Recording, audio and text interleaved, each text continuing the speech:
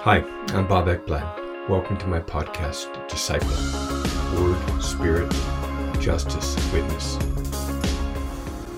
These last few weeks have been really hard for me as I've been deeply immersed in the news of what's happening in Israel-Palestine since Hamas attacked Israel, and then all of the retaliatory attacks by Israel and the invasion of Gaza, and the thousands of Jews and also of Palestinians who've lost their lives, and the loss of life on a daily basis.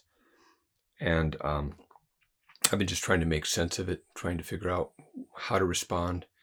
And I've been praying a lot and really finding myself just getting clearer and clearer that I don't want to justify violence from either side. You know, it's easy to see how the Palestinians would have their reasons for their anger and the terrorist strikes, and then it's also easy to see how the Israeli government would respond the way that they've responded, and how that would incite even more anger and violence. And when you start, becoming an apologist for anyone's violence, it's easy just to go into a place of a really dark place, where you're just, you're just filling yourself with darkness, really, and hatred and all kinds of, despair as well. And anyway, I've just been thinking so much about Jesus and his approach, which is so different and so positive to, to the world. And, Jesus came and into the world when Israel was under Roman occupation. And it's just so amazing when I look at, what he was about in his life in terms of promoting the kingdom of heaven, and really a kingdom of heaven that was not allied with a particular government or political system or even ecclesial, like religious system, but was a movement. And he was really about a movement. And I think about just all of the people that are trying to interpret what's happening in the Middle East right now in terms of the fulfillment or moving towards the fulfillment of biblical prophecy.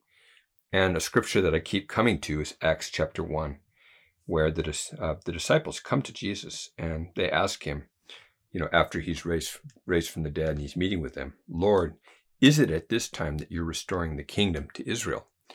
They're wondering, is it going to be now? Okay, you've defeated death.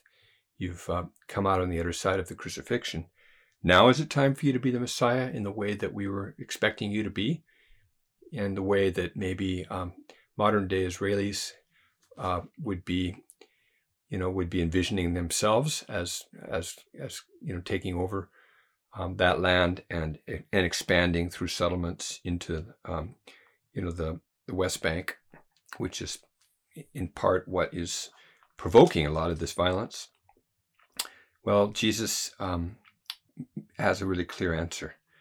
He says to them, it is not for you to know the time or the epochs which the Father has fixed by his own authority.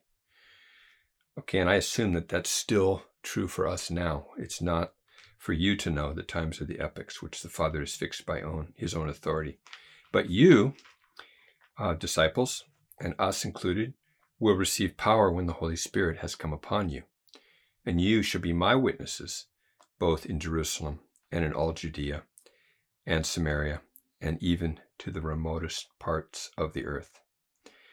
So being Jesus' witnesses is the priority that Jesus is highlighting.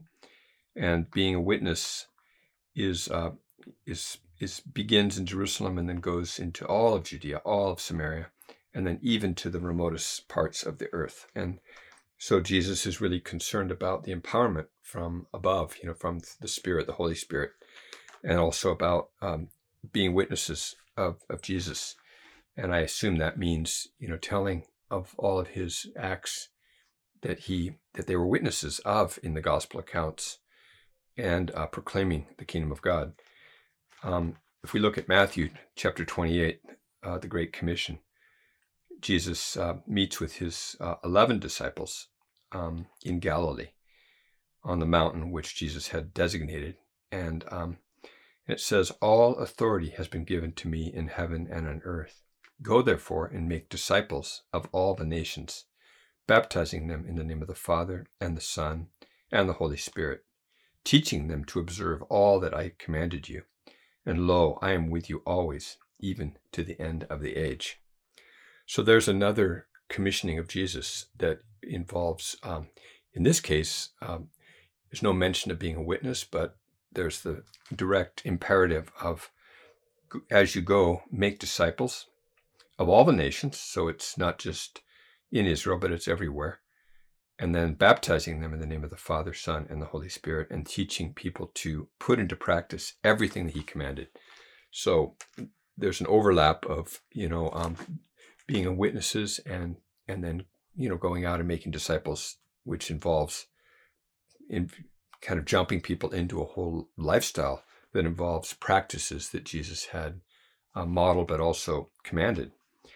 And so anyway, with that, I want to move to the scripture that I want to focus the rest of our time on, which is Matthew chapter 4. So if we're going to look at how Jesus practiced what he is telling his disciples to practice, which is making disciples, we need to go right to the beginning and look at how Jesus made disciples. And I want to read from chapter 4, verse 12 and following. Now, when Jesus heard that John had been taken into custody, okay, this is after he's come back after his baptism and he's been tempted by the devil. And then he comes back into the land and he hears that his cousin has been arrested, the one who baptized him. He withdrew into Galilee. So he first goes into Galilee almost like as a withdrawal from a potential trouble that he could get into being John's cousin. And so then it says, and leaving Nazareth, and Matthew has very little detail about that compared to Luke, where we see that Jesus preaches his first sermon and then is cast out of Nazareth and ends up going to Capernaum. But here in Matthew's gospel, he came and he settled in Capernaum, which is by the sea. And then we have all this information and a citation from Isaiah chapter 9. In the region of Zebulun and Naphtali, and this was to fulfill what was spoken through Isaiah the prophet, the land of Zebulun and the land of Naphtali, by the way of the sea, beyond the Jordan, Galilee of the Gentiles. And so just studying a bit about Zebulun and Naphtali, these were two tribes of Jacob, and the lands, the tribal allotments that they had were right around the Sea of Galilee. And these were some of the tribes that had been carried away in the first exile. That was when the Assyrians came down and took Israel, which was the 10 northern tribes. And so this was an area that during the time of Jesus was primarily Gentile. And so anyway, this quotation is mentioning Galilee of the Gentiles. And then verse 16, the people who were sitting in darkness saw a great light. And those who were sitting in the land of the shadow of death, upon them a light dawned. So this is being fulfilled now from by Jesus according to Matthew, and so the people that Jesus is going to encounter, I assume that these are people that would be seen as sitting in darkness, and then Jesus is the great light that they're seeing. And but before we go into looking at the text itself, I just want to ask the question, who are the people sitting in darkness today? Where do we see people sitting in darkness, or when might we feel like we are people that are sitting in darkness? So sitting, the posture of sitting is being demobilized, isn't it? It's a posture of lack of movement.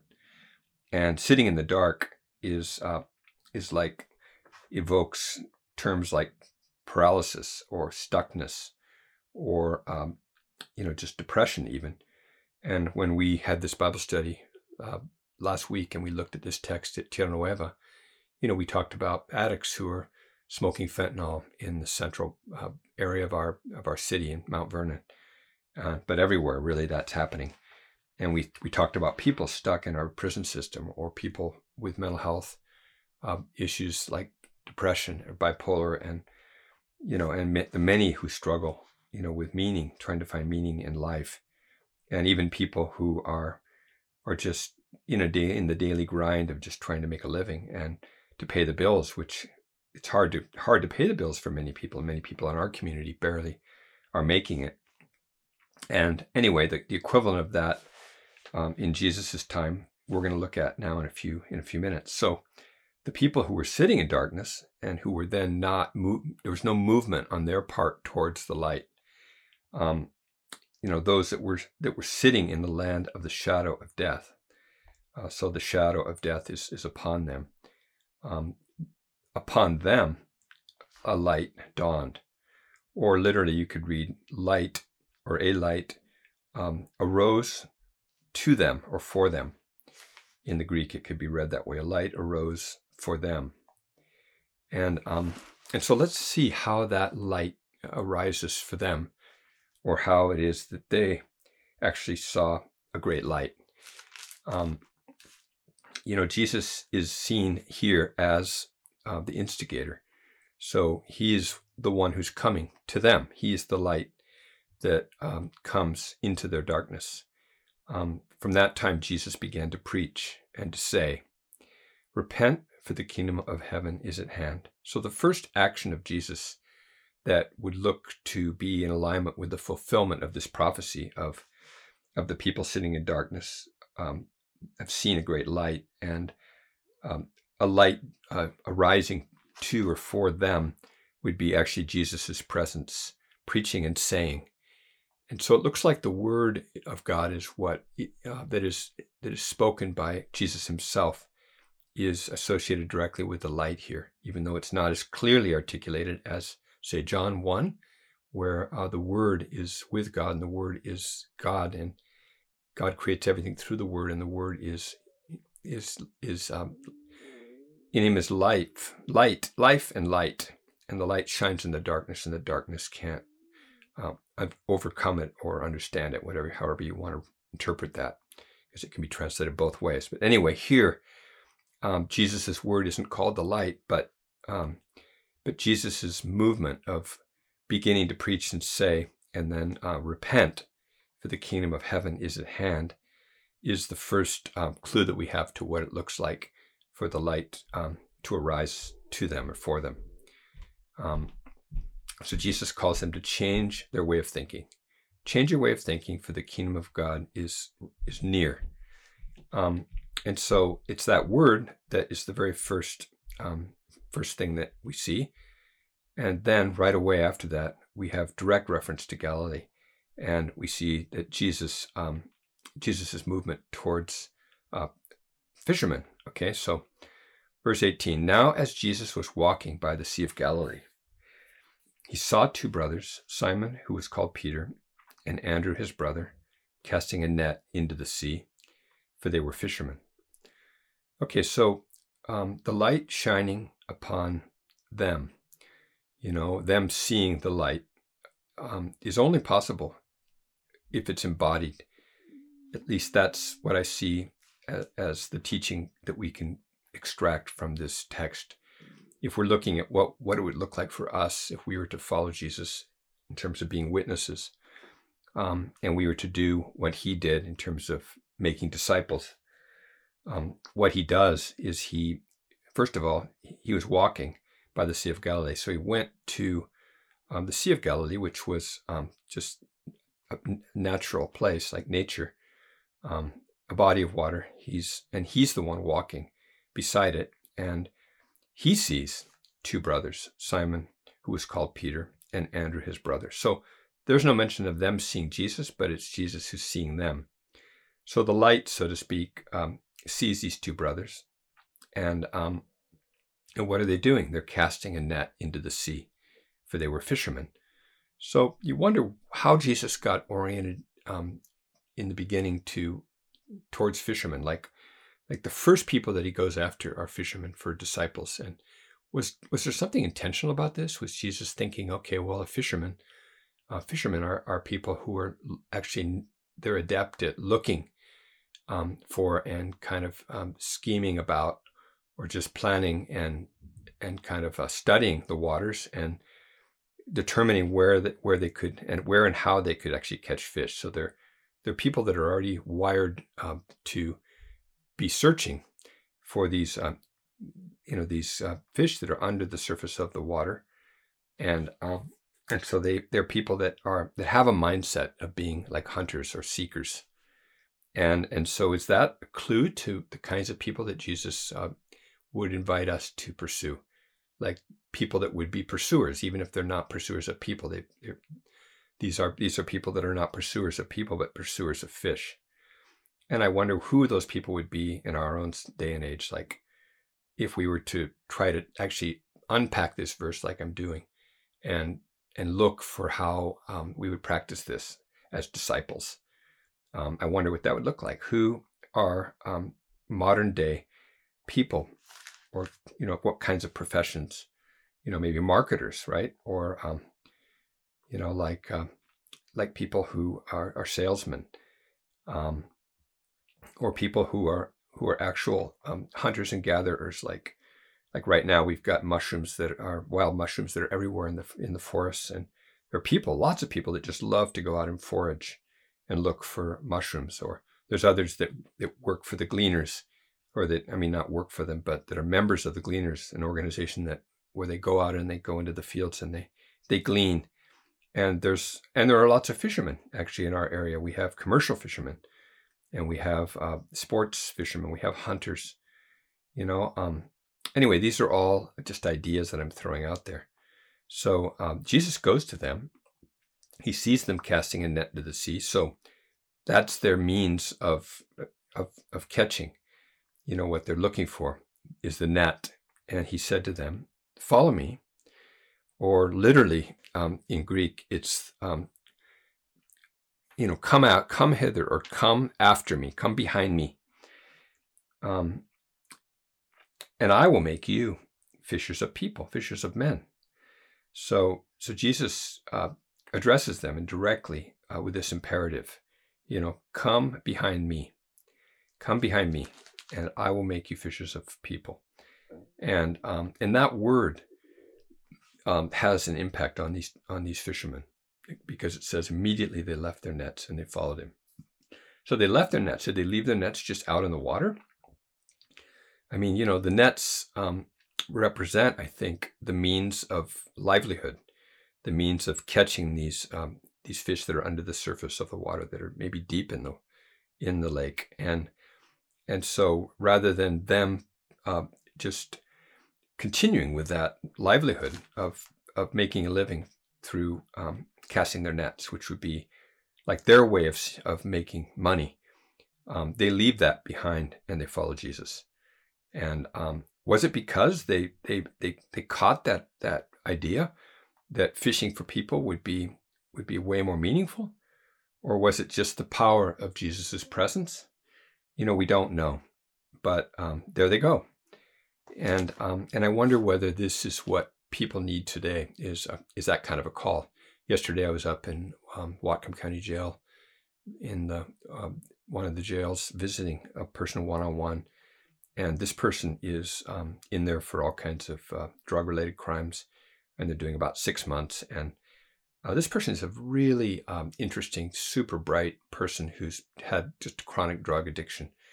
And but I know this person to be a person that is a high adventure person. Like, this person gets bored really easy and is kind of ADHD, as he would identify himself, and is always looking for something to do that would be exciting. Like he's gotten in all kinds of trouble, being chased by the police, and been in high-speed chases. He's been pursued, and he's gotten away many times. This case, he didn't get away. And I was just thinking, what would you're in need of adventure, what might that look like? Like if you were, what is your calling? And we were just talking about his calling, and I was showing him pictures of my last trip to Armenia, and he was really excited about kind of what I was doing and the Iranians that I was working with, and just how they were already kind of considered criminals, risking actually the death penalty to be converted from Islam to become Christians. And then there they were secretly at this conference, at this training, and they had to go back, with so much care that they wouldn't get detected. So there was all kinds of security measures they needed to follow. And this particular inmate friend of ours was just tracking with this because, like, he's used to having warrants for his arrest and having to be under the radar, and it excited him to think of being an underground Christian, like an Iranian Christian, even though I don't want to romanticize that because it's tremendously difficult.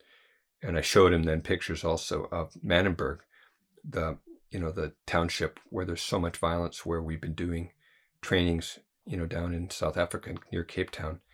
And, I just watched his eyes light up. I mean, he definitely wants adventure. And I see these two brothers, Simon, called Peter, and Andrew, being like that. That's how I envision them. And Jesus being like a recruiter.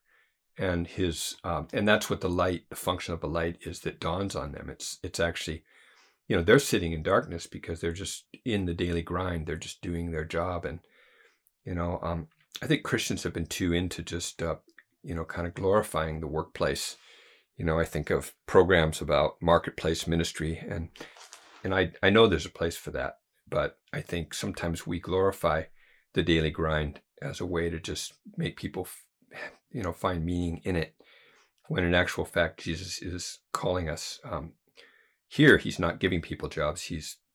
People are losing their job to follow him. And I think there's way too much made out of just employment as the secret to meaning in life, and kind of climbing up and pulling ourselves up by our bootstraps through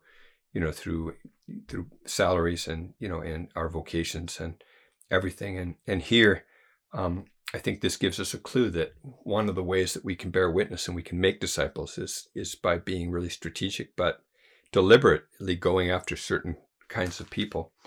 And here it's interesting that Jesus goes to where they are. And then verse 21. But actually, we were looking at this verse with our Bible study group and just saying, well, would this work if we were going around with the fentanyl addicts down in Mount Vernon and saying, hey, follow me and I will make you become a fisher of people?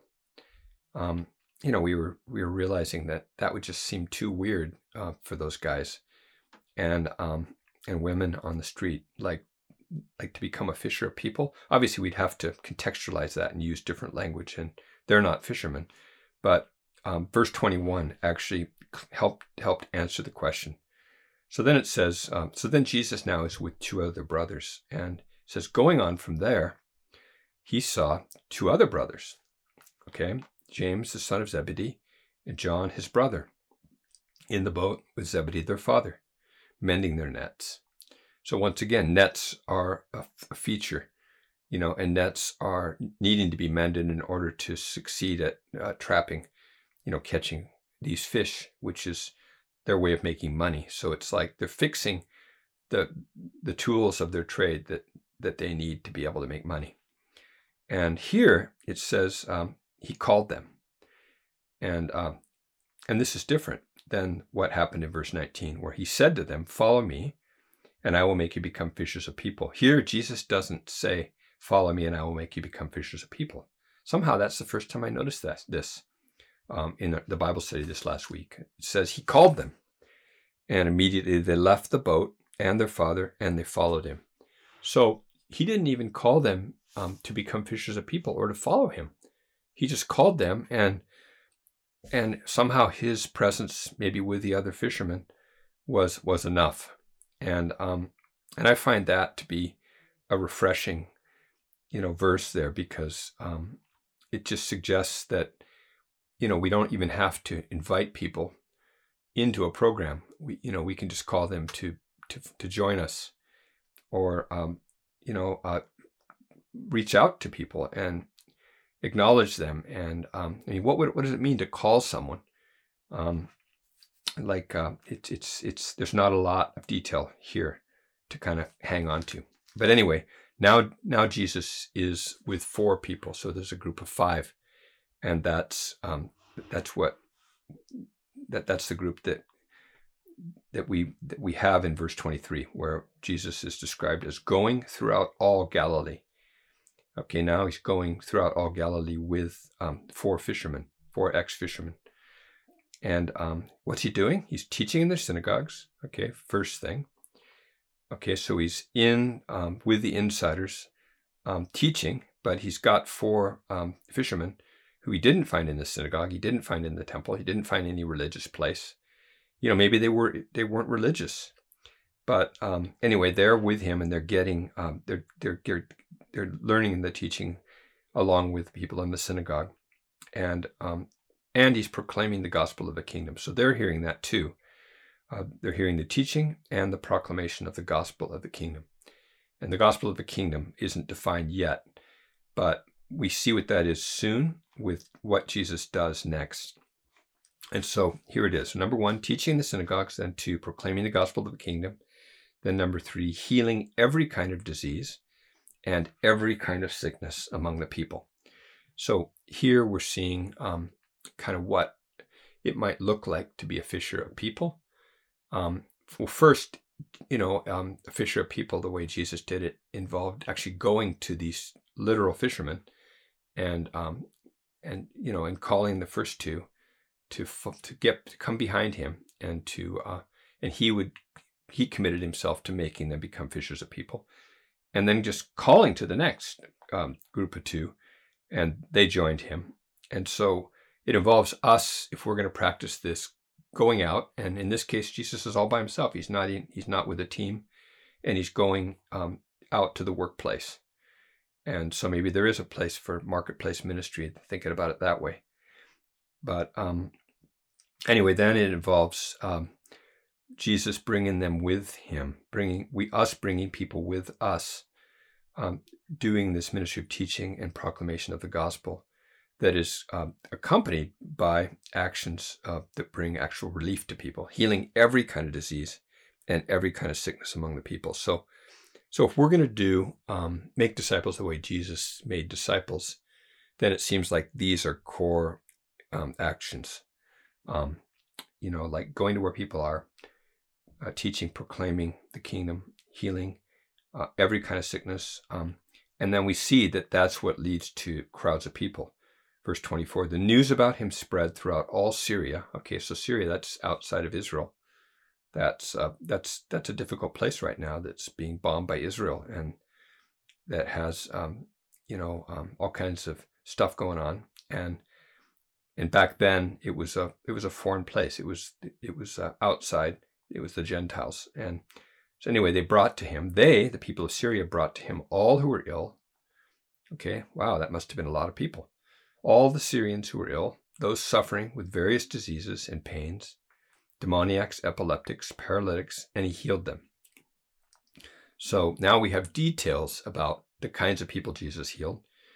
And I've talked about this in other podcasts, but I just want to emphasize it again because I just find this to be so, just so inspiring, really, that Jesus, what he embodied in terms of making disciples, was a practice that brought concrete relief to people and involved actual supernatural healing, together with teaching and proclamation. And then it says large crowds followed him from Galilee and the Decapolis. The Decapolis, we learn about that in other stories, like the Gerasene demoniac.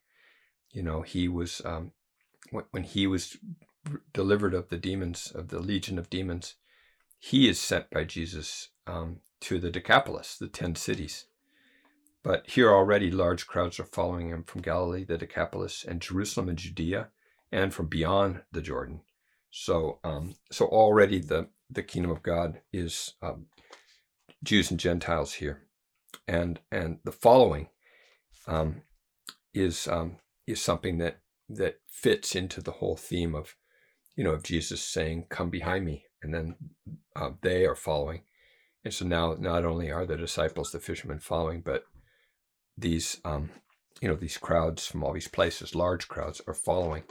And so clearly this is a text that we need to ponder more, especially in the light of all of these current events and the war that can just demobilize us, because we can just think, well, what can I do? Okay, I can speak out, for or against. I can go to a protest, but many of us, I think, find ourselves sitting in the darkness, just not even knowing, how to respond to some of the global conflicts that we're aware of, and the mass shooting in Maine, in our country a couple weeks ago, and then just the stuff that's happening in Gaza, and then Ukraine, of course. Like when we read all the news, we can find ourselves, just sitting in the darkness, feeling like we're under the shadow of death, and we need to reorient ourselves according to the priorities of